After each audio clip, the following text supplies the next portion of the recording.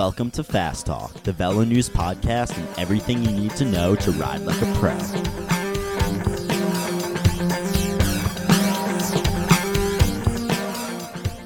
Fast Talk is sponsored by Quarq, maker of Quarq power meters and other kick-ass bicycle data systems. Quarq power meters, Collector, and ShockWiz help you ride faster, improve your performance, and share your passion. Find out more at quarq.com. Welcome back, dear listeners, to another episode of Fast Talk. I am Kaylee Fretz, senior editor here at Velo News, and I'm sitting across the table, as always, from Coach Trevor Connor. How are you, Trevor? I'm good, Kaylee. How are you doing? I am excellent. We have two extra special guests in the room today. We have Velo News tech editor, Dan Cavallari. Hi, Kaylee. Hi, Dan. And Kristen, your title has changed like 9 times in the last 2 years, so I don't actually know what you are. But Kristen works here too. And Kristen is also here to talk tech stuff. Hi, Kristen. Hey, Kaylee. Today's subject, and again, as you've probably figured out, Fast Talk does occasionally step back from physiology, and we let Trevor's voice have a bit of a break. So today is one of those days. We're going to be talking about, well, tech stuff. So the big question we're trying to answer today is, what do you need in your garage to be a bike racer? And there's a whole lot of pieces to this puzzle. We're going to be talking about the difference between a training bike and a race bike, even if that's the same bike. We're going to be talking about gear and clothing and things like that, where you can get the most bang for your buck. And then we'll talk about race-specific setup of your race bike, which, well, that's a bit of a rabbit hole that we are happily going to go all the way down. So, let's make you fast. Dan, do we need 2 bikes? Do I need a training bike and a race bike? Let's dive right into this. No, you don't. It's always great to have 2 bikes, but given the way things are priced these days, for most of us, that's just not realistic. And it's entirely possible to make your training bike into your race bike. So the money is probably better spent on smart race upgrades anyway. From a coaching standpoint, I don't care how much you work at it. You can't get the exact same setup on a training bike as or on two separate bikes. There's going to be differences, right down to the fact that if you're riding one a lot, the saddle's going to get worked in, where the other one's going to have a newer saddle. It might give you some saddle sores.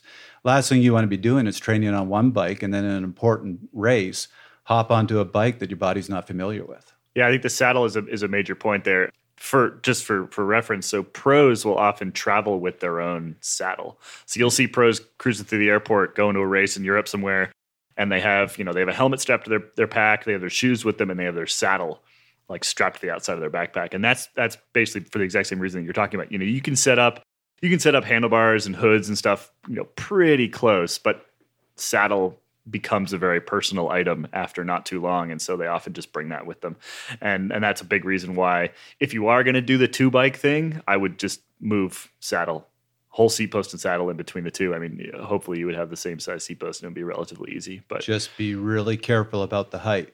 If you have that pedal to saddle distance be even just 3, 4, 5 millimeters different between 2 bikes, you can start causing yourself knee problems. You can start causing injury. Be super careful. Well, and a lot of the pros, they're riding the exact same bike. Every component is exactly the same, where a lot of us, if we have multiple bikes, it's because we have an older bike that we've just never got rid of, and we're using that as, our training bike or our racing bike still. So it's even harder when you're not using the exact same frame in every single component.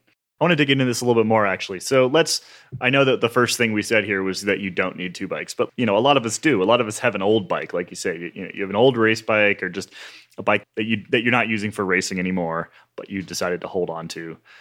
How long do you think you need, if you're going to use the old bike for, say, base miles all winter when it's all nasty outside, how long do you need to sort of make sure that you're used to the new fancy shiny bike before a race? So let's say my first race of the season is end of March.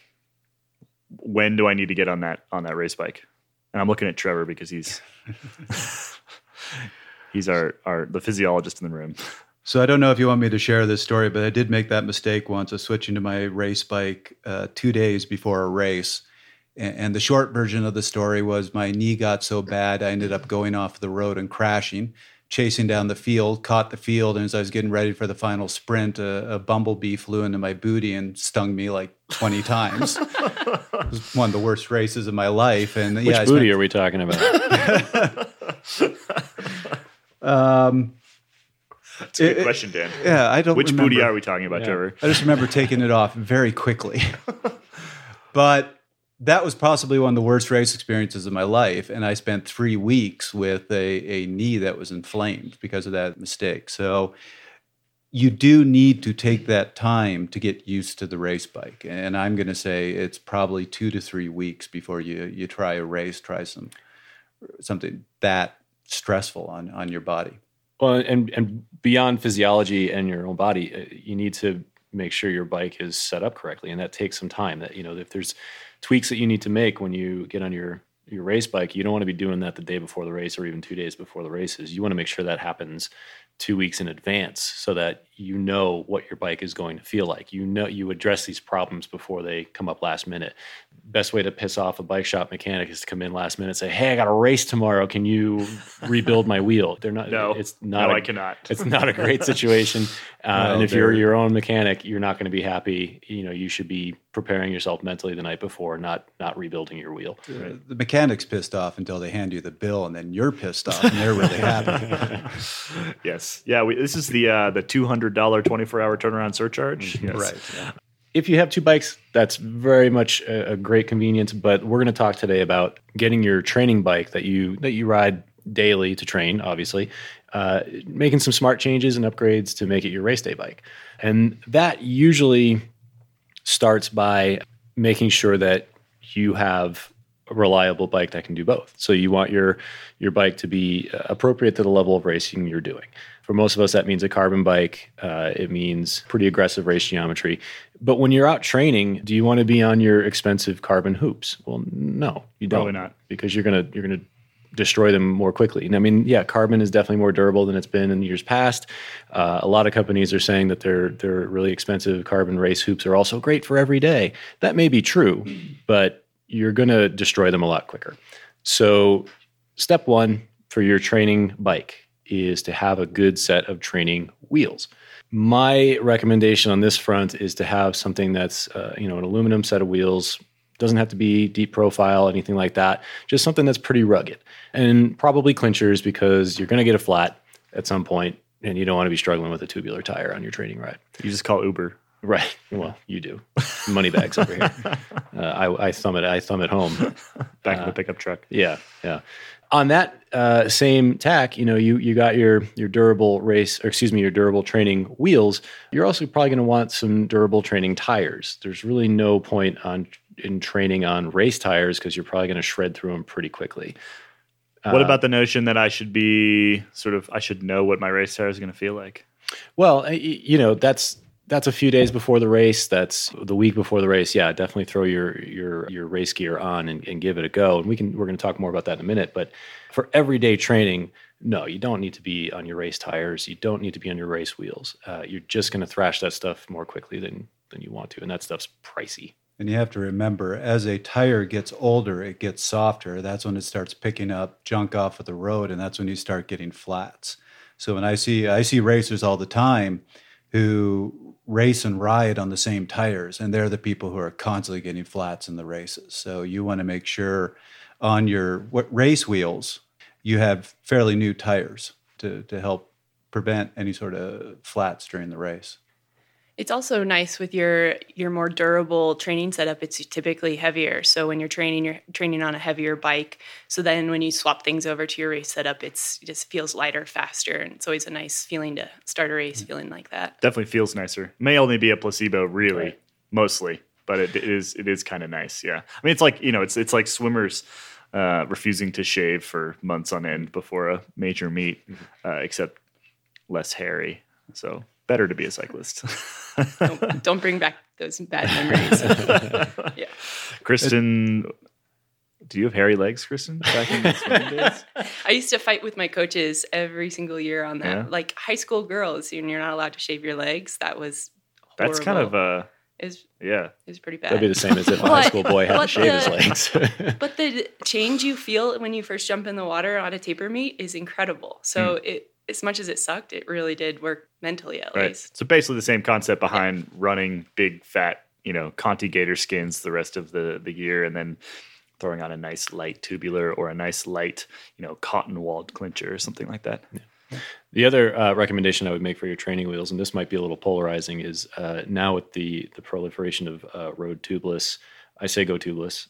It seals up small stuff. You're going to spend less time on the side of the road. Definitely a polarizing opinion. I've had some good luck with road tubeless. I'd say it's worth it. Garbage take, Dan. That's a garbage take. Garbage take. Yep. Okay. No, I struggle with road tubeless. I've had some good experiences as well. And I think if you're going to run bigger tires, you can run like a 28, 30, 32 kind of tire. If your bike will take a tire like that, then you can really consider it, because then you can take them off road and you can go hit the road and stuff like that. For a 25 millimeter tire, I don't know. Is it worth the problem is let's say you flat and it doesn't seal, which happens pretty frequently actually, because it's a big hole. And then what do? Then you have to deal with this tire full of goo and a valve. You take the valve out, as opposed to just, it takes me 3.5 minutes to fix a road flat. So it would still take you 3.5 minutes to fix. But I'll be covered in goo. I'll be covered in goo. Anyway, as you said, polarizing. Yes. We'll just agree to disagree on this one. Fair enough. I'm going to take a bit of a different take on it. And what I always recommend to my athletes, training isn't about speed. It really doesn't matter how fast you go. And I agree with what you say, that when you put those race wheels on and they're really light with a good tire, it feels amazing. So on your training wheels, I think you should pretty much put something close to a garden hose for a tire that is going to resist anything. And then I'm actually a big fan of putting Mr. Toughies in there. It's going to slow you down. It doesn't feel great, but especially on those cold days, the last thing you want to be doing is sitting there with exposed hands trying to change a flat. And I've gotten through whole winters without a single flat when you have those thicker tires, the Mr. Toughies in there, and it's heavy as can be, but you're not going to flat. So Mr. Toughie, just in case our listeners are not aware, is essentially it's like a Kevlar strip thing that you stick on the inside of a clincher tire as an extra puncture protection, basically. The other way to do that, and my commuter bike is set up like this, you can cut the bead off an old smaller tire and stick that on the inside, and then you essentially just have a double thick tire. So it's maybe not quite as good. It depends how worn out the old tire is, but I mean, I've had that system on my commuter bike for 4 years, and I've never flatted it riding around Boulder. So that's the other way to do it. If you're cheap, you don't want to spend like $10 on Mr. Toughie's. Just take an old pair of tires, cut the bead off, stick them inside a new tire. I would just carry an extra tube. Why go through all that trouble? Just carry an extra tube. It doesn't take that long. Yeah, but it's really cold sometimes. I think if you train in a cold place all winter, you're doing base miles. I can see how you would definitely not want to. I live in Canada. I'm going to do everything to make sure I don't get a flat when it's negative 20 out there. Yes. Anyway, let's return back to where we were before that little that little side chat. Back to training bikes. So Dan, you were kind of running through what your training bike should look like, and I think a lot of this is going to make it's going to make sense if you've been in the sport for a little while. But we still want to make it absolutely clear what a training bike should look like, particularly versus a race bike.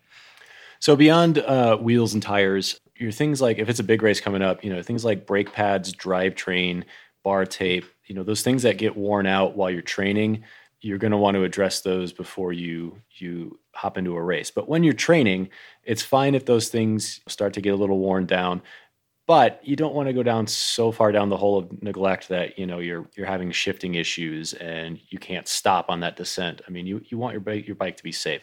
So continually check your brake pads, keep your drivetrain clean, and that's going to come up a lot. Keep your bike clean. Whether you're training or a race day, keep your bike clean.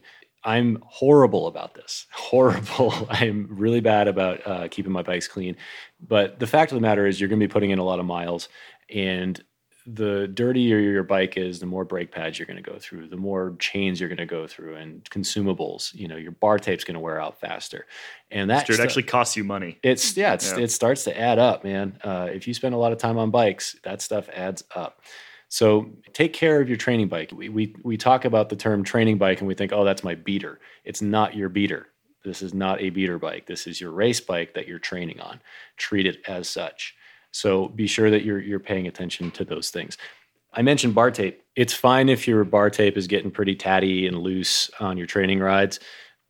Definitely change your bar tape before a race. You don't want to be distracted while you're in a sprint. You don't want your bar tape rotating while you're on a long climb. I think that's one that people overlook. It could be the day before the race and you look at your old nasty bar tape and you're like, oh, it's fine. And then you get to the race and it just starts unraveling, or it just moves a little bit and you're getting a little blister on your hand from it. Respect yourself. Has this actually happened to you? It has. It has indeed. Wow. Yeah, a lot of bizarre things happen to me. Respect your bike. No bees in my respect booty. the race. Respect yourself. Yeah. Make sure your bike is clean. Yeah. I'm often distracted by bar tape, even when it's done properly. So I'm kind of adamant about this one.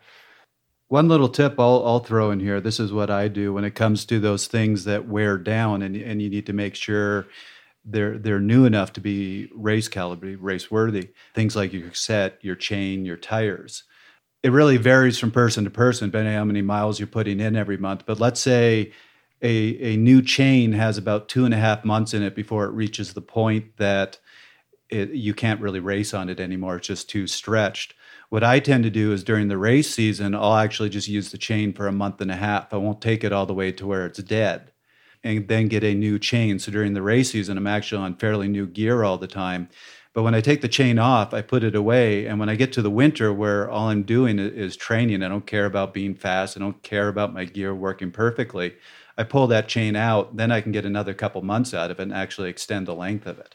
And I should clarify here that Trevor rides his bike a lot. So that 1.5 months for a normal person is probably slightly longer. Right. But also on that note, be careful when you start using used chains on new cassettes and things like that. It can cause some shifting issues. So just be aware that if you're throwing that old chain back on your training bike and you're suddenly getting shifting issues, you're like, what the heck? That's probably the culprit. Yeah. Right. So that's a training bike, I think, pretty well covered. Your training bike should be functional, clean, probably heavy, aluminum wheels. You just don't want to have to worry about it. Let's move on. Let's talk about what a race bike looks like. And again, I think this is most people who have been doing this for a while are going to know this stuff, but let's still just lay it all out there. What is a race bike going to look like? Well, I'm going to tell you what your most important piece of gear is for training or racing, and that's the garage beer fridge, or if you're in Boulder, your kale smoothie fridge. Kale smoothie fridge, yes. The reason being is because you're going to spend some time in the garage getting your race day bike ready, even if it's generally ready to go. I would say a good week before the race. Here's another one you really want to check is check your bike over for cracks. We're all riding carbon. Give it a good once over and make sure there's no cracks, no chips, things that you didn't see before. You would hate for that to happen during a race. You would hate to have a failure during the race or discover a crack and be thinking about it during the race. So give your bike a once over and make sure all your gear is good to go. So that's a week out. That's maybe even more, 2 weeks out. And it should be a constant process. You should be doing that pretty regularly. Every time you wash your bike. Every time you wash your bike. That's step 2. Clean your bike. 2 or 3 times a year. Clean your bike. I'm saying this for me. Clean your bike, Dan. Clean your bike. Yeah, clean your bike. If you're not getting a new drivetrain before a race, which, if it's a big race, I would probably recommend it. But if money's a constraint and you're not getting a new drivetrain, or if your drivetrain's still pretty new, clean it. Get a good chain cleaner, get a good brush, clean out your gears, inspect them, make sure you're not getting any shark teeth on the chain rings. Be as detailed as you can be, especially with your drivetrain. And that goes, frame as well. You're going to clean your frame. And Kristen, you use like a frame polish on your frame before races. Yeah, like Bike Lust. Yeah. I don't know if it's actually been studied, but I feel like there's a little bit more aerodynamics when it's a smoother, faster surface. Might be psychosomatic, but all of those little grains of dirt on there are just slowing you down. It's like a golf ball. Yeah. It's creating turbulence. The dirt on my bike is just creating turbulence. Turbulence is good. So anyway, if you're not getting this, clean your bike. Well, and another point about cleaning your bike and especially your drivetrain is that not only is it to make it function more smoothly, but you're going to cause more resistance in the drivetrain when there's a bunch of gunk in there. So when your little derailleur pulleys have all of that black grime on there, you're using more energy, you're putting out more watts to go to push your bike that much more. So cleaning your bike actually makes you faster. And ceramic speed, if you're using stuff like that, or ceramic bearings, they actually have little bottles of their specially formulated lube that you're supposed to use on your bearings. That'd be a good time to do it. Yeah, I mean, if you're going to go all the way down the rabbit hole there. So we've done a whole lot of drivetrain testing here at VeloNews. We did the original lube test a couple years ago that has since sort of changed the way that pro teams are preparing for things like time trials. They're all using waxed chains now. That came from a test that we did a couple years ago that proved that if you pay attention to this stuff, if you pay attention to things like lubes, like a hard wax tends to work really, really well, which again, you can find this stuff on velonews.com pretty easily.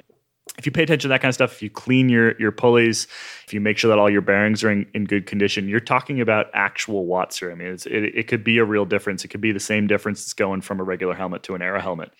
Particularly if you're going from a really nasty drivetrain to a very, very smooth and silky drivetrain. So we're definitely worth paying attention to in the lead up to a race. Another thing I'll quickly add is invest the $5 to $10 in a chain stretch checker and check the stretch in your chain frequently, because once a chain is stretched, not only is that going to hurt your performance, but then it starts grooving out your cassette, it starts grooving out your chain rings, and a new chain can be $40 to $60. Cassettes and chain rings are a lot more expensive, so you don't want to be destroying those. Here's another one that I'm often guilty of not doing. Dan, you're just the worst. I'm really a terrible. Wait a minute. No, Trevor's the worst. I take that back. Sorry, I'm second worst. I rescind my worst designation. I take it off of Dan's shoulders and put it back on Trevor where it rightfully belongs. Is it weird that I feel sad about that?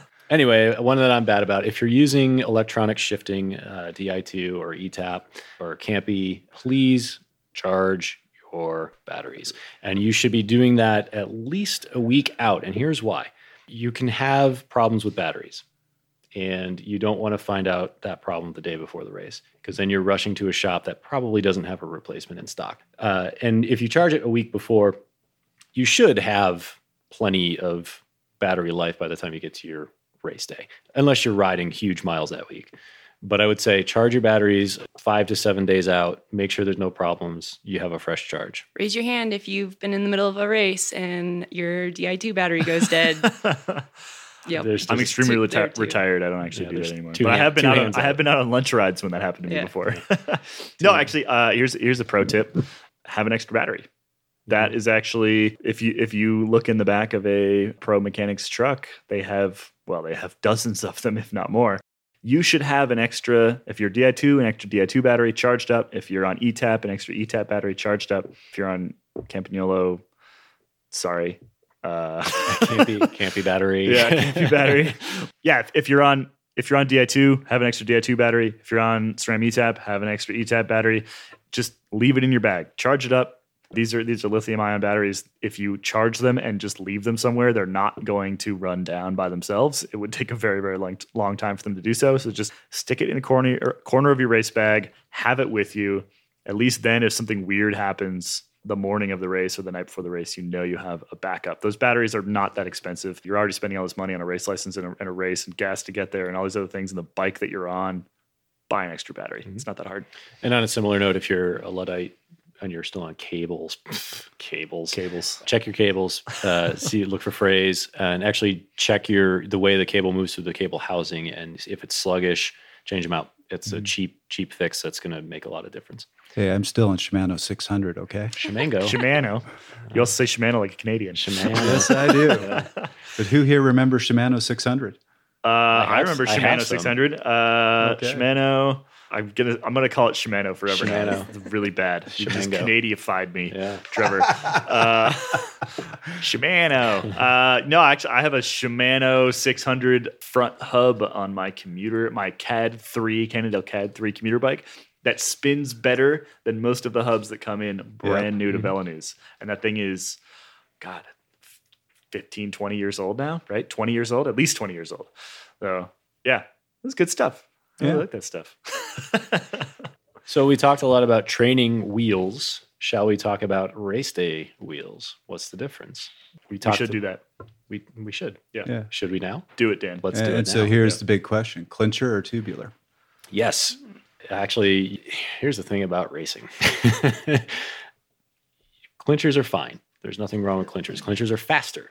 Racers at elite levels use tubulars for a few reasons. The biggest of which is if you get a flat when you're going down a descent or something like that, it's less likely. Well, you're going to stay in better control until you can either get to a place where you can change your wheel or until you get down whatever sketchy descent you're on. And you can actually ride a tubular. You can ride a tubular flat for as long as you want. A while. Yeah. I mean, you're not going to want to, but you can. You're not. Yeah. So Mark Cavendish actually crossed the line in third place at the Tour of Dubai this year with a flat tire, which I know people don't believe, but I was standing there. I saw it. I saw the flat tire like right after the finish line. So either it blew on the finish line or right after the finish line, or he's telling the truth, which is that it was pretty flat before he even came across the line, and he finished third in a sprint. So you can ride a tubular, and that's really why the pros do it, is because they'll just keep riding basically until they get to it, until a team car catches them. It keeps them closer to the bunch, saves a little bit of time. However, for amateurs, that's not really a concern. We don't have a caravan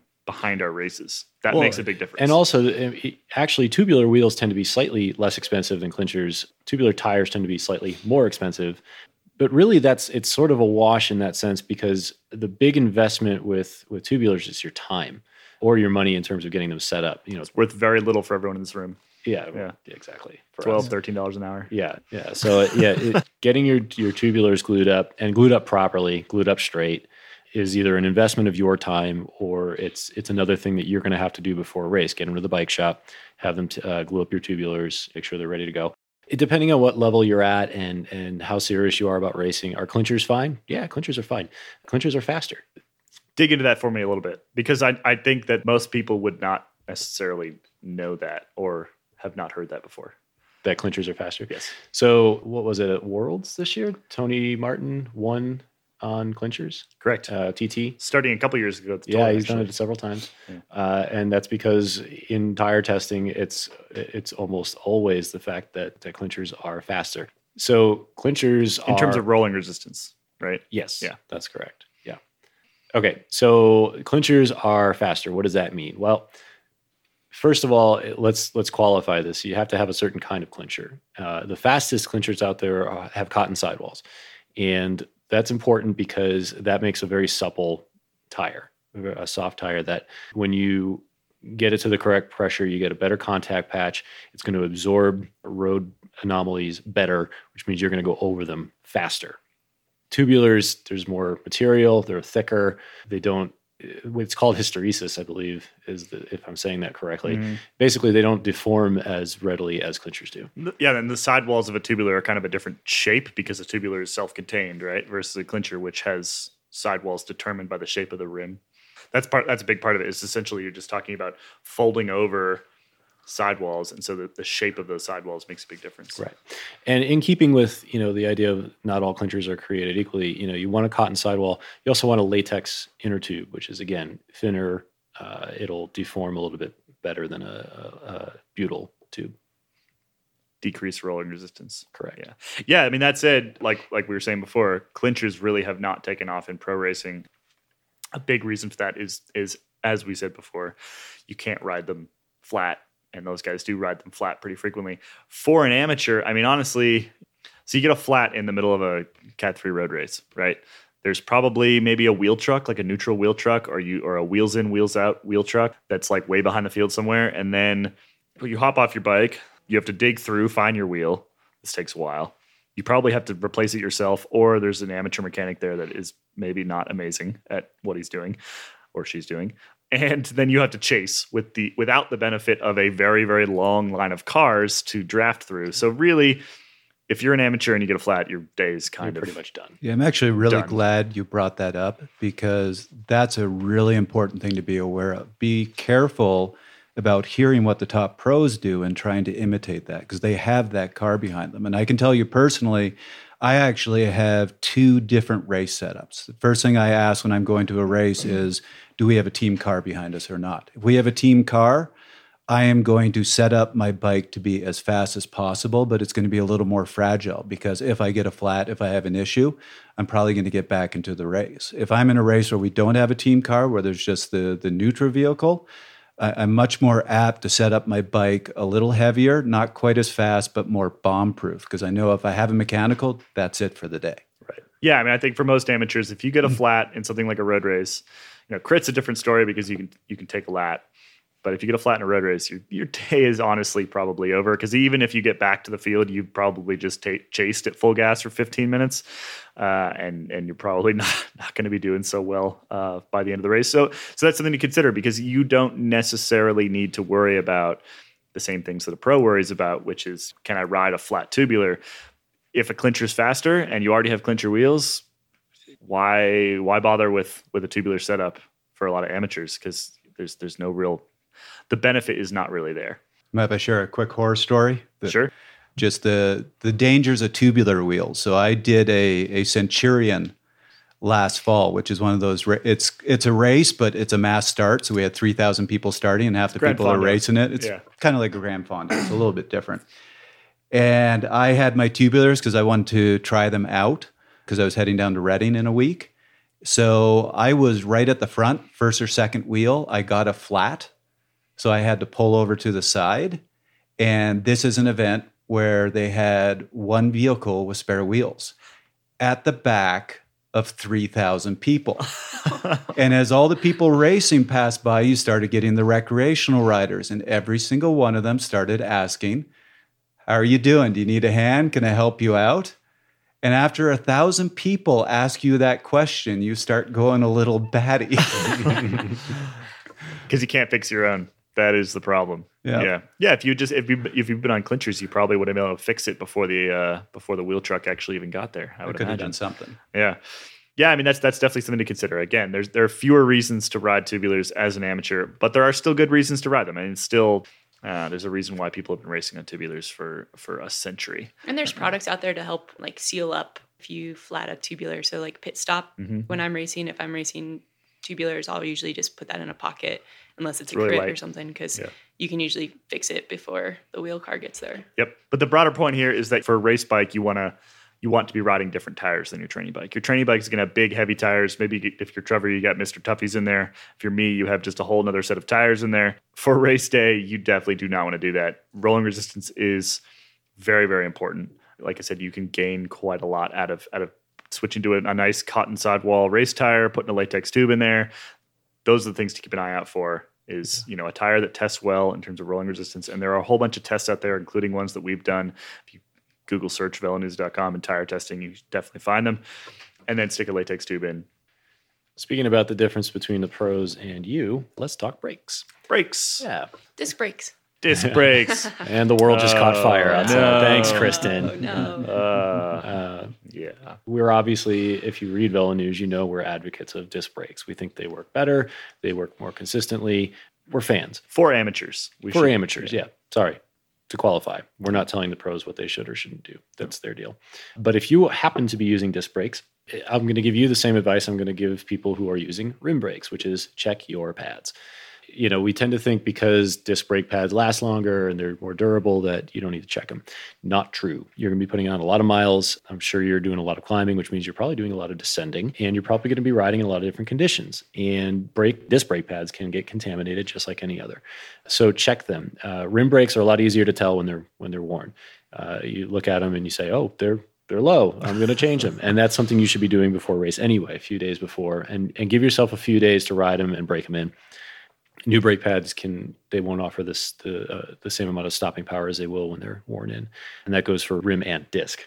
And a really big point to say here is that if you are switching from your aluminum rims to your carbon rims, change your brake pads. Even if you're using the same type of pad, which you probably shouldn't be between the two. You should never be. But the brake pads can kind of take up some of that aluminum in the pads themselves. Yeah. And so then when you switch your wheels over to carbon, that aluminum can kind of dig into that carbon and really damage your wheels. So make sure you're always switching between the different wheels. Yeah, if you're not careful, you can kill a pair of carbon wheels in 1 or 2 stops. Real quick. Yeah. And, which also means that if you are in a race on carbon wheels and you flat and you get neutral wheels that are aluminum, Those I brake hate pads to are say dead. it, but throw those brake pads out. Absolutely.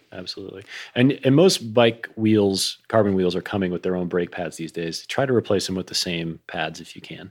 The carbon wheels are meant to be used with brake pads that are specially formulated, a different compound to be used with carbon. Deal with the heat. Yeah. I mean, and I've used NV pads on Mavic wheels and things like that. And it's generally fine, though, NV does, for example, make a special compound for their wheels. So You can void your warranty, though. you can, yeah. Yeah. So be sure you know what pads you're supposed to be using for each wheel. And the same thing with disc brakes. Inspect them. Make sure that they're not worn and make sure they're not contaminated. Make sure you get a good braking feel from them, and do this several days before the race. Let's take a quick break. Fast Talk is sponsored by Quark, maker of the next generation D0 power meter platform. D0 is packed with 10 years of technical innovations. It also offers a choice of Bluetooth, low energy, or ANT Plus data transmission, and broader compatibility. Get the power meter chassis or the D0 power meter Spider for power-ready OEM bikes. Find out more at quark.com/D0. Moving on. Let's talk gear and clothing. I think we got a pretty good idea what a training bike and what a race bike should look like here. There's a lot more that goes into heading off to a bike race. What's in your bag? What's a good bag? Shoes, helmet, glasses, stuff like that. Kristen, I know that you've done some homework on this front.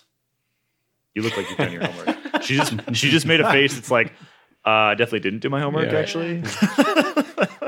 Well, race gear. But and she just clothing. knows stuff. She didn't have to do her homework. No, I mean, I think the biggest overall thing with your race gear and your clothing is just having it organized and having a system. For cross racing, I have this checklist that I go through every single week. And before I go to the races, and it has, like how many base layers I'm going to bring. I have a cold weather and a warm weather race list. And so I just make sure that I'm getting every single piece that I need so that I don't miss bringing my race kit or, like a pair of shoes or something. So just having things organized and then having the same system for all of the different races, whether you're going to drive to the race, whether you're just going to roll over because it's close to home, that kind of thing. It's just nice to know your system. So what's in your race bag? Talk us through your race bag all the way through. So I guess you have to start with the basics, right? Or like the essentials. So you have to have all of your gear in terms of your bike. That's an obvious one. Don't forget your bike. Don't forget your bike. Pro tip. You heard it here first. Don't forget your bike. No, but your shoes, your helmet, sunglasses, your race kit, and anything that you absolutely need. An inhaler if you have asthma, any kind of medicine, that kind of thing. So starting with those basics. And then expanding from that. For cold weather, do you have really thick gloves? Do you have your thinner gloves? For cold weather stuff, I like to bring extra clothing so that after I'm done warming up and I've been sweating a whole bunch, I swap over into the dry clothes so that when I'm standing on the start line, I'm not freezing. For hot races, it's kind of thinking about how to protect yourself from the sun. So bringing an umbrella to warm up under if you're going to warm up on a trainer, and then just all of your water, your food, that kind of stuff. So Make a list. I mean, if you're the type of person that forgets their shoes when they go to a bike race, you should probably have a checklist. Dan is over here sticking his hands straight up in the air. That's me. Dan forgets things sometimes. Yes. No, I think that's actually, it is an important point. Whether you're forgetful or not, it's good to have a list. especially for big races when you might be really nervous and you might be not thinking exactly clear. So it's nice to just have something that you go through every single time and have you pack the same way. I don't think we can emphasize this enough. Have a race bag. And by the way, keep about 200 pins in that race bag at all times. Oh my God. But the other thing to do is have that list, type it up, print it out. That list should just always be in the bag. So Why don't we just make a grab list the for bag. people? Tell you what, underneath this episode of the podcast, if you go to velonews.com and find this podcast, we will have a list of things that you should have in your race bag. We'll do that. We'll do that for you. And I'm dear going to give listeners. you a real simple one that I give all my athletes, and I'll spell it out so I'm not cursing on our podcast. But it's SHJT list: shoes, helmet, jersey, tights. Wait. Thanks, Gabe. You have I was those just- four things and your bike, so we could call it the B list. We have advanced beeping technology Yes. in this podcast. You will be able to at least start the race with those things. So, as the type of person who takes his race day bag and throws it at his closet and whatever falls in is what he takes, I will say there is one thing that I will not do without. And actually, it's two things. Number one is a big towel, because I don't know how many races I've been to where I've had to get changed at my truck. And you're standing on. I thought you liked those skirts that you put on. That's number two. Skirts are You pretty stole my cool. thunder. You stole my thunder. Dan's a huge skirt fan. The changing skirt is polarizing in the office. I have one. I love it. It's basically a piece of fabric. It's a towel essentially, but it's got the one I have is from Pactimo, and it's got Velcro, and it Velcro's around your waist. So I'm not like pulling off my chamois, and all of a sudden the towel falls off, and the world is lucky enough to see my shining booty. It's indispensable because races at our level, at my level, the worst level possible is where I'm at. It's a low level. Yeah, it's very low. Yep. You're getting changed in parking lots. Don't You're feel too getting bad about changed in I don't feel bad about it. I feel proud because I still get to drink beer and eat food. I do prefer the skirt to maybe Fred's method of just getting naked in the parking lot. So Yeah. Nobody wants Fred Nobody naked wants in a to see parking that. lot ever. No. That's not a good look for anybody. You race long enough, all sense of humility goes out the window. For you, but not for the passing traffic. It's not for you. It's for the passersby. I have one more pro tip, and this is what I used to do for mountain bike racing way back in the day, and then just kept doing it throughout my road racing career is really not the right word, but time I spent road racing is that I would make on the floor. So if you're in a hotel or whatever, or even before you leave your house while you're packing, you make on the floor a little person out of all the You stuff make you have person to on wear. floor. Yeah, so you're like helmet, and then I don't know if it's cold, like a little like neck thing, and then you put the jersey down and the base layer down and the shorts down, Uh-huh, the then leg what warmers happens? down, socks down, shoes down. You make a little person on the floor, and you're like, I got everything. I got the whole person. And then if you get there and you're like, oh, I forgot my shoes, then it's never going to happen because your little person would have had no You need a shoes, and you YouTube would have channel noticed. of you just making. We're going to make this people into a on the video. floor. Maybe in addition to the checklist underneath this podcast, we will have a video of me making Making your floor my people. race day floor person.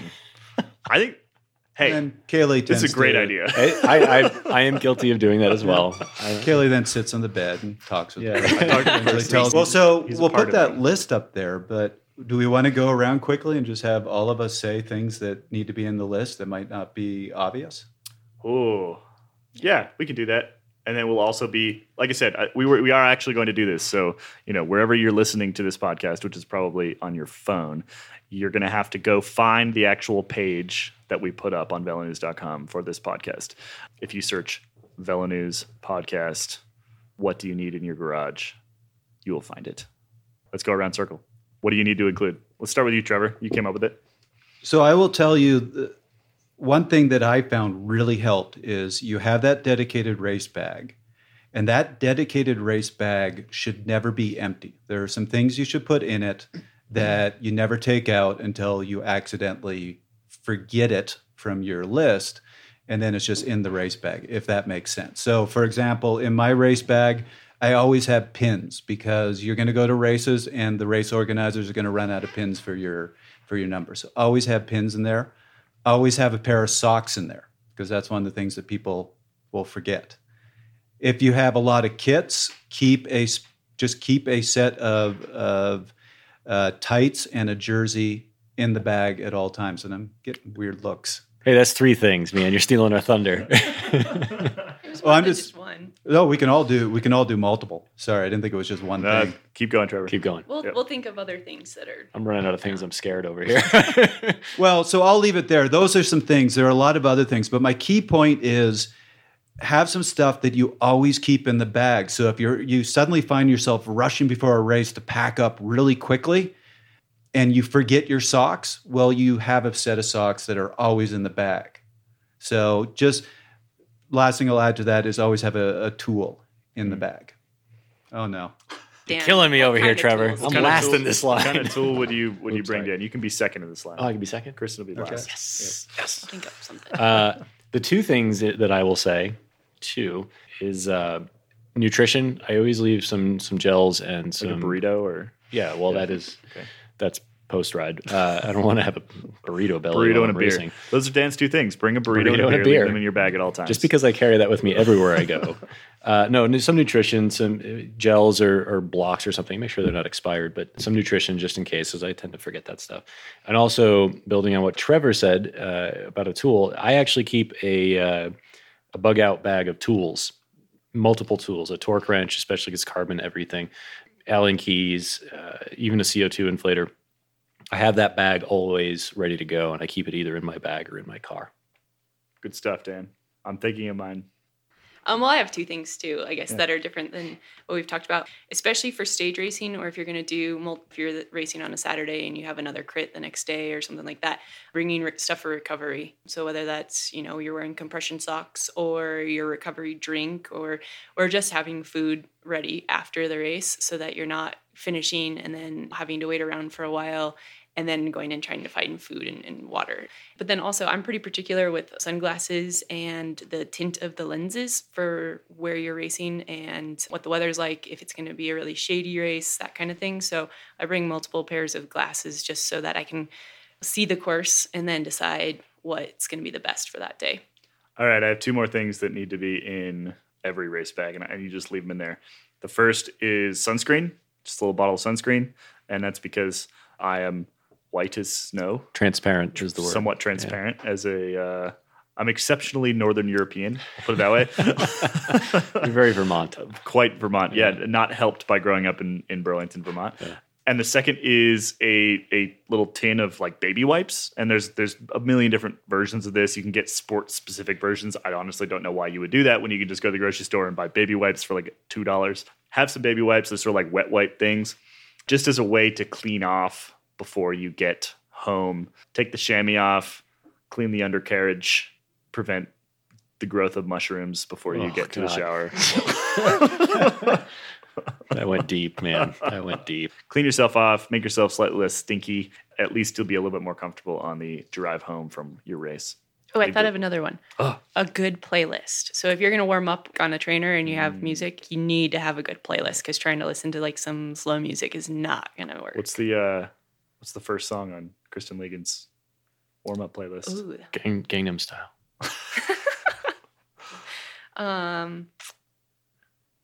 Fatboy Slim, Right Here, Right Now. Oh, that's a good one.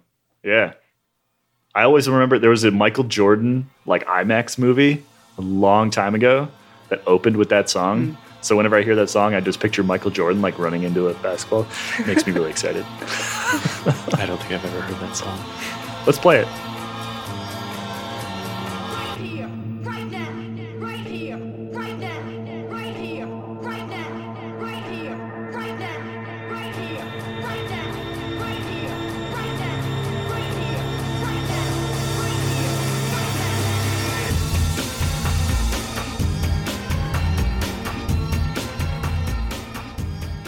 Well, that was life-changing. And I'm not sure if that's really the name of the song, but... Don't a day before or 2 days before the race try to figure out what the weather's going to be and whether you should have arm warmers or not. You should have big enough a race bag that just grab your knee warmers, your leg warmers, your arm warmers, your vest, your jacket, toss it all in, and then when you get to the race, decide what you need. Yeah, that's definitely an important point. There's no reason not to bring stuff, but particularly if you're driving to a race, just like have a plenty of tools, have spare cleats, have spare brake pads, have spare tubes, have spare tires. I mean, all this stuff, anything that could go wrong as you're like warming up, cruising around the parking lot, you want to be able to fix really quickly. So anything you could fit in a car, obviously if you're flying to a race, slightly different story, but anything you can fit in a car, you might as well bring. There's no real reason not to. I just had an idea. Go ahead. It's once in a week or so. I'm Italian. I talk with my hands. I can't help it. Yeah. Sorry, I interrupted you. Were you saying something important?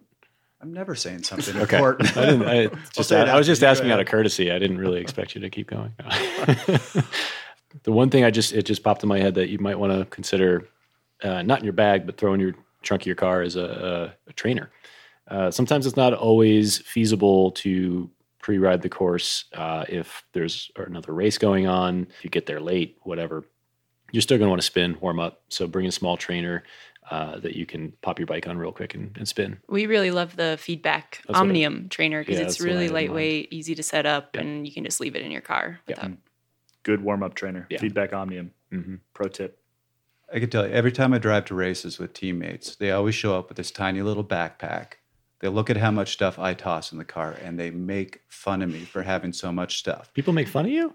Never. I don't see why. But then the 2 hours before the race, they're all coming up to me. Oh, Trevor, I forgot this. Can I borrow it? Trevor, you mind if I use that? And it's one thing if you're on a plane, but if you're driving to a race, you got the room. Put it in. Okay. We've now covered, do you need two bikes? The answer is no. Training bike versus race bike, that can be the same bike. We've covered the ways that you can change that bike to turn it from a training bike into a race bike. We've covered gear and clothing. We've covered the race bag. The last thing we want to talk about today is race-specific setup. And that, well, basically we want to talk about the ways you can set up your bike for various different types of races. So what does your bike look like in a road race? What does your bike look like in a crit? What does your bike look like in a time trial? These are going to be subtle changes because it's all racing. Maybe not between a time trial and the rest, but they will be generally subtle changes, but important changes nonetheless. So first and foremost, let's talk about something that's very, very important in terms of race setup. We already talked about this a little bit in the training bike to race bike swap. Tires. Tires are vital, and the way that the tires that you select and the way that you set them up is vital. So road race, crit, time trial, how does that setup change between those three events, those three common events for our listeners? So basically the rule of thumb here is the more technical a race is, the lower the tire pressure you want to run. So crits, well, so road race, if it's a flat, pretty straight road race, you can be a little more gutsy with your tire pressure and run as high as 110, even up to 120, though I don't ever really see a reason to go up to 120.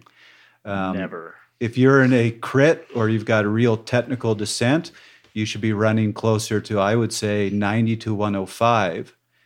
And if it is raining, then you start looking at tire pressures below 90. Would you guys agree?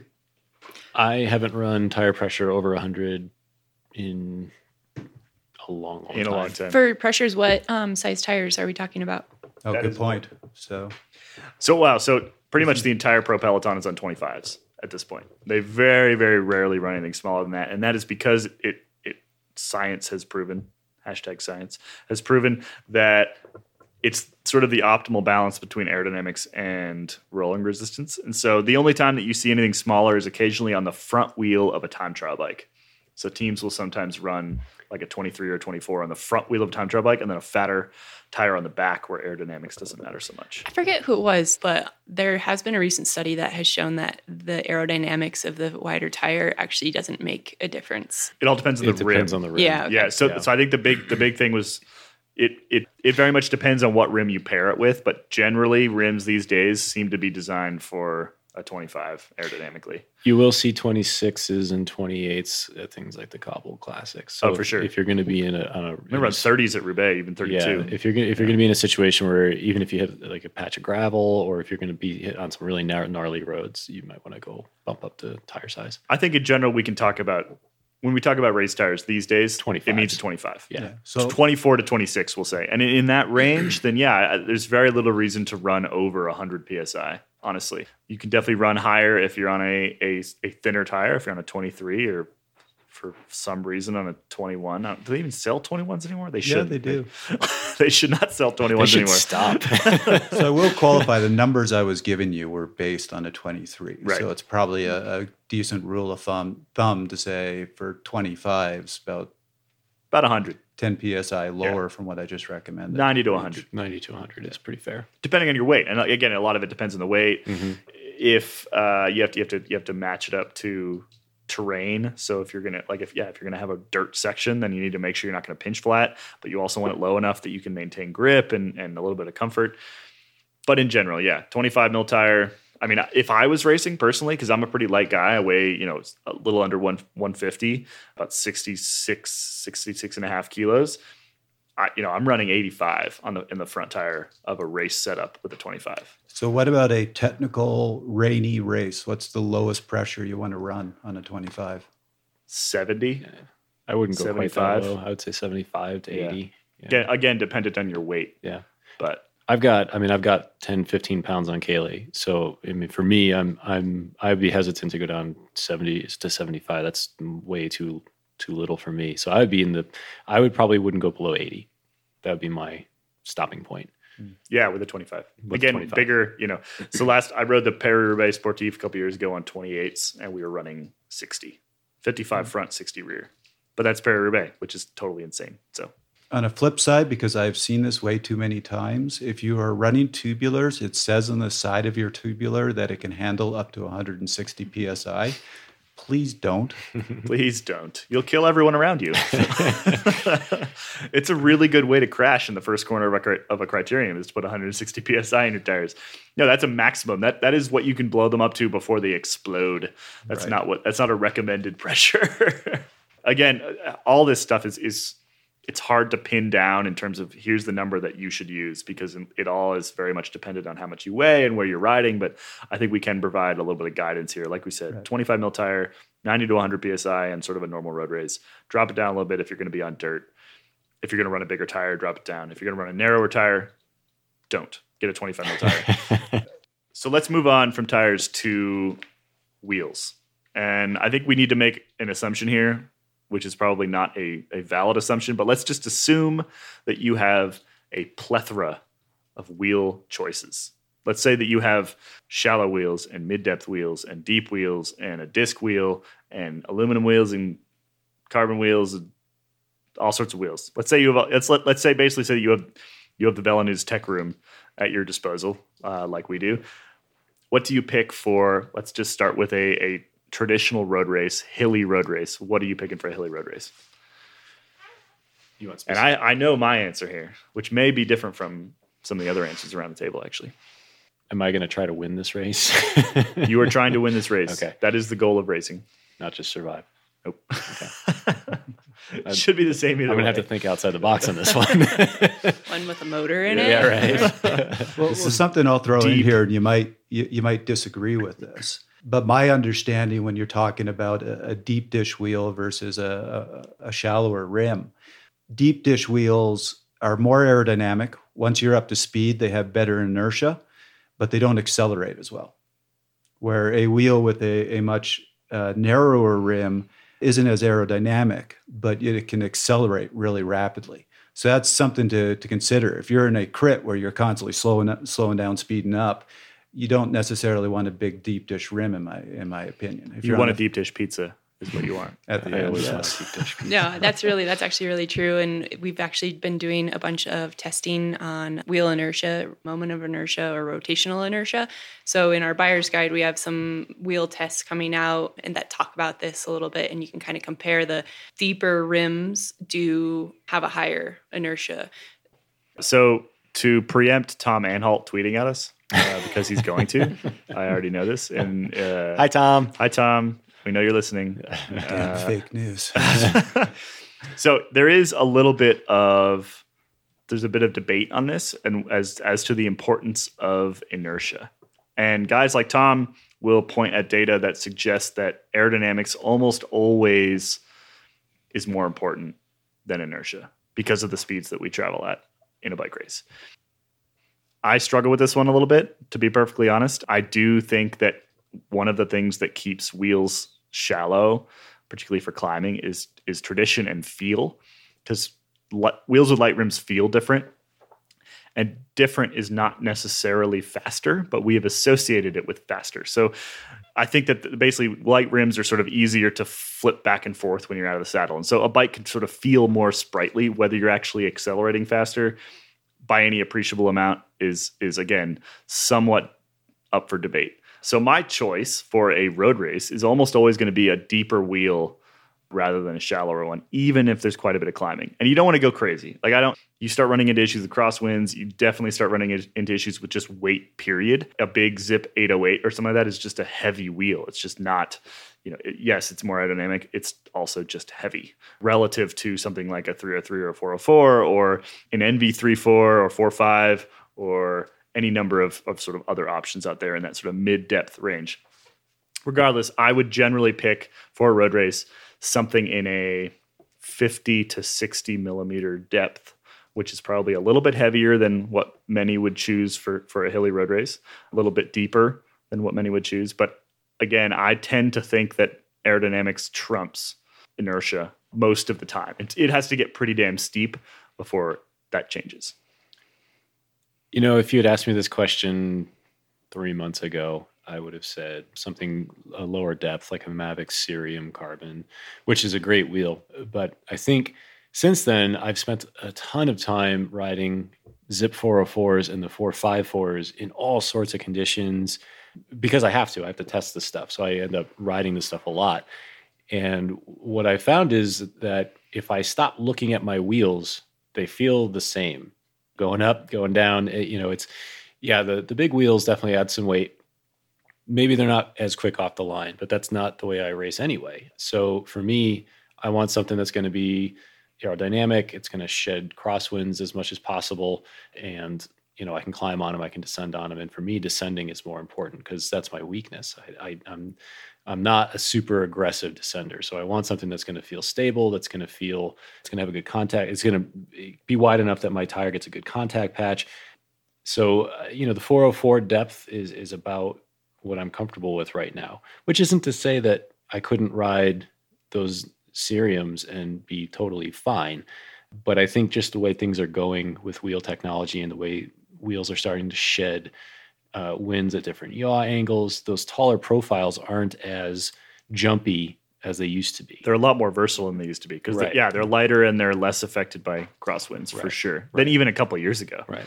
I have to definitely agree with you guys on the 30 to 50 mil range. The aerodynamics play such a large role in racing, and especially, on the women's side of racing, our pelotons tend to be smaller, so you're out in the wind a bit more, and so really focusing on the aerodynamics is huge for us. Well, so one other question to throw in there is, do you think the same rules apply for something like crit, where you are constantly going around corners, constantly accelerating? For crit racing, I think going with wheels that maybe are less expensive and a little bit more durable because you're likely to be in some crashes or getting knocked around a little bit. So if you're somebody who can't afford to replace carbon rims on a regular basis, a really solid set of lightweight aluminum rims could be a great option for you. And there are some aluminum rims in this sort of 30 millimeter depth range that are actually quite aerodynamic these days. Zip is making some, Head makes some. Campy's got some good. Campagnolo actually has some excellent wheels these days. That's one that we haven't mentioned yet. But the brake track on the Boras is actually among the best brake tracks on the planet in terms of carbon wheels. But anyway, for crits, I'm very much with Kristen here in that you're going to crash. You're probably going to break some wheels unless you don't care about the cost of that wheel. Just go with something aluminum. I mean, it's not going to lose you a crit. Most likely you spend a lot of time in a field. There's a lot of acceleration. It's not a time trial. I mean, if you're the kind of guy that needs to win a crit alone, then maybe go with a deeper wheel set. But if you're a sprinter or just trying to kind of an all-arounder type rider, no, I think an aluminum wheel set, a modern aluminum wheel set, can be really, really, really good for a fraction of the cost. Well, and like what Trevor was saying is having maybe a shallower set of wheels that you feel like you can get up to speed and get around corners a little bit easier, whereas deeper rims sometimes feel like they take a little bit extra to kind of get on top of the speed with those. So some shallower wheels can kind of sometimes help with that. Mm-hmm. Which is a really good point. In a crit, it's all about your ability to corner. You need to be on a wheel that you feel comfortable really leaning over and taking a corner fast. And you can have the fastest carbon wheels in the world, but if you're not comfortable cornering with them, you're going to be out the back in a crit. What about time trials? Stop entering time trials, guys. No. Discs are everything. Yes. I only have one thing to say about time trials. Yeah, rear disc wheel, that seems pretty obvious. Front wheels, there's a bunch of debate. You probably notice that a lot of the pro teams are using tri-spoke and similar wheels these days. A big reason for that is because those wheels are very, very efficient aerodynamically at very low yaw angles. So that means that sort of more headwind versus more crosswind. Those wheels are less efficient with more crosswind. And one of the factors that determines the yaw angle, the effective yaw angle, is how fast you're going. So part of the reason why those tri-spokes work so well for the pros is because they are flying. If you're not flying, those tri-spokes may not be as good for you. It means that even a light crosswind will create a higher yaw angle, which means that front wheel will be less efficient, which means you're better off going with something, just a big, deep spoked wheel. That's really the only thing I have to add with TT wheels. Is it's one of those places where, yes, if you're a really good time trialist, you can take a cue from the pros. If you're not a really good time trialist, maybe not. Or if you live in a very windy place, maybe not. Also touching on the disc wheel thing, there are some disc covers. So it's actually you're using a regular 50 mil rear wheel, and you kind of cover the wheel with this little cover that makes it look like a disc. And there's been some engineers recently talking about how some of those covers can actually be faster than a lot of the disc wheels. So it saves you money because I think the covers cost like $50 to $100 versus, multi-$1,000 rear disc wheel. If time trials aren't your thing, but you still want to have some equipment to make you go faster, that's certainly an easier way to go. That's a good one for people doing stage races and stuff like that. If you're just gonna, particularly if you're gonna be like riding your road bike or whatever. Clip on. Why go buy a disc wheel when you can just buy little covers and you get 95% of the way there or 105% of the way there if they are in fact faster. Which brings up a good point. I mean, if you're, depending on what kind of racer you are and how serious you are, $2,000 rear wheel may not be the wisest investment. We're talking about bike races here, though. I know. Wise is not a term that we stop entering time trials. No, like I said, I think if it comes down to, do I buy a $2,000 disc wheel or do I buy a really good $1,500 wheel set? A year's worth of coaching, right? Or a year's worth. To get faster. Yeah, I mean, think real hard about that, about what you're really gaining from that rear wheel. Most of us that are listening to this podcast are probably not performing at that Tony Martin level, unless you're Tony Martin. Are you out there, Tony? I hear Tony listens. Yeah, he does. Sure. Yeah, okay, definitely. Here's where I make every sponsor for Velo News drop the magazine, but there is a bit of a disc is a disc is a disc, meaning a disc makes a big difference in a time trial, but the difference between the bottom of the line disc and the $3,000 disc wheel, especially at our levels, isn't that much. Go cheap. Yeah. Do it. Agree. But do it. I think that's the biggest thing, right? Like we sit here talking about discs, but they make a really, really big difference. And it sucks to show up to a race and get beaten by somebody who you're faster than, but just because they have the equipment. And again, we don't want people to be spending money just to spend money, but looking at things and cost per time saved, a disc is actually a pretty important piece of that. If you want a little bit more on where your dollars should be spent if you're trying to go fast, we did a whole episode on that with Dan and Kristen way back last fall. It's Fast Talk episode 5. What would you do with $2,000? You can look that one up on SoundCloud, iTunes, our website. You can find it all over the place. So 2 other quick gear things to add to time trialing, partially because I haven't been enough of a retrogress today. There is actually some research showing that shoe covers make you slower. And part of the reason you see tons of pros wearing shoe covers is because they're not in their sponsor shoes and they don't want anybody to see that. Mm-hmm. So don't obsess the shoe cover. Other really big recommendation is if you are going to a time trial where they are checking your bike to make sure it is UCI legal, go the day before if the officials are going to be there to have your bike checked, or when you arrive at the race, hopefully an hour and a half or more before the race, go and get it checked, because you don't want to be one of those people who shows up 5 minutes before your start time, has your bike checked, and discovers that your saddle's too far forward or your handlebars aren't in the right place, and you miss your start because you're trying to adjust your bike. Well, and on that, go to the start house early, because even if you do go an hour ahead of time to get your bike checked, they can still find something wrong the second time. This happened to me when at the US Pro Challenge.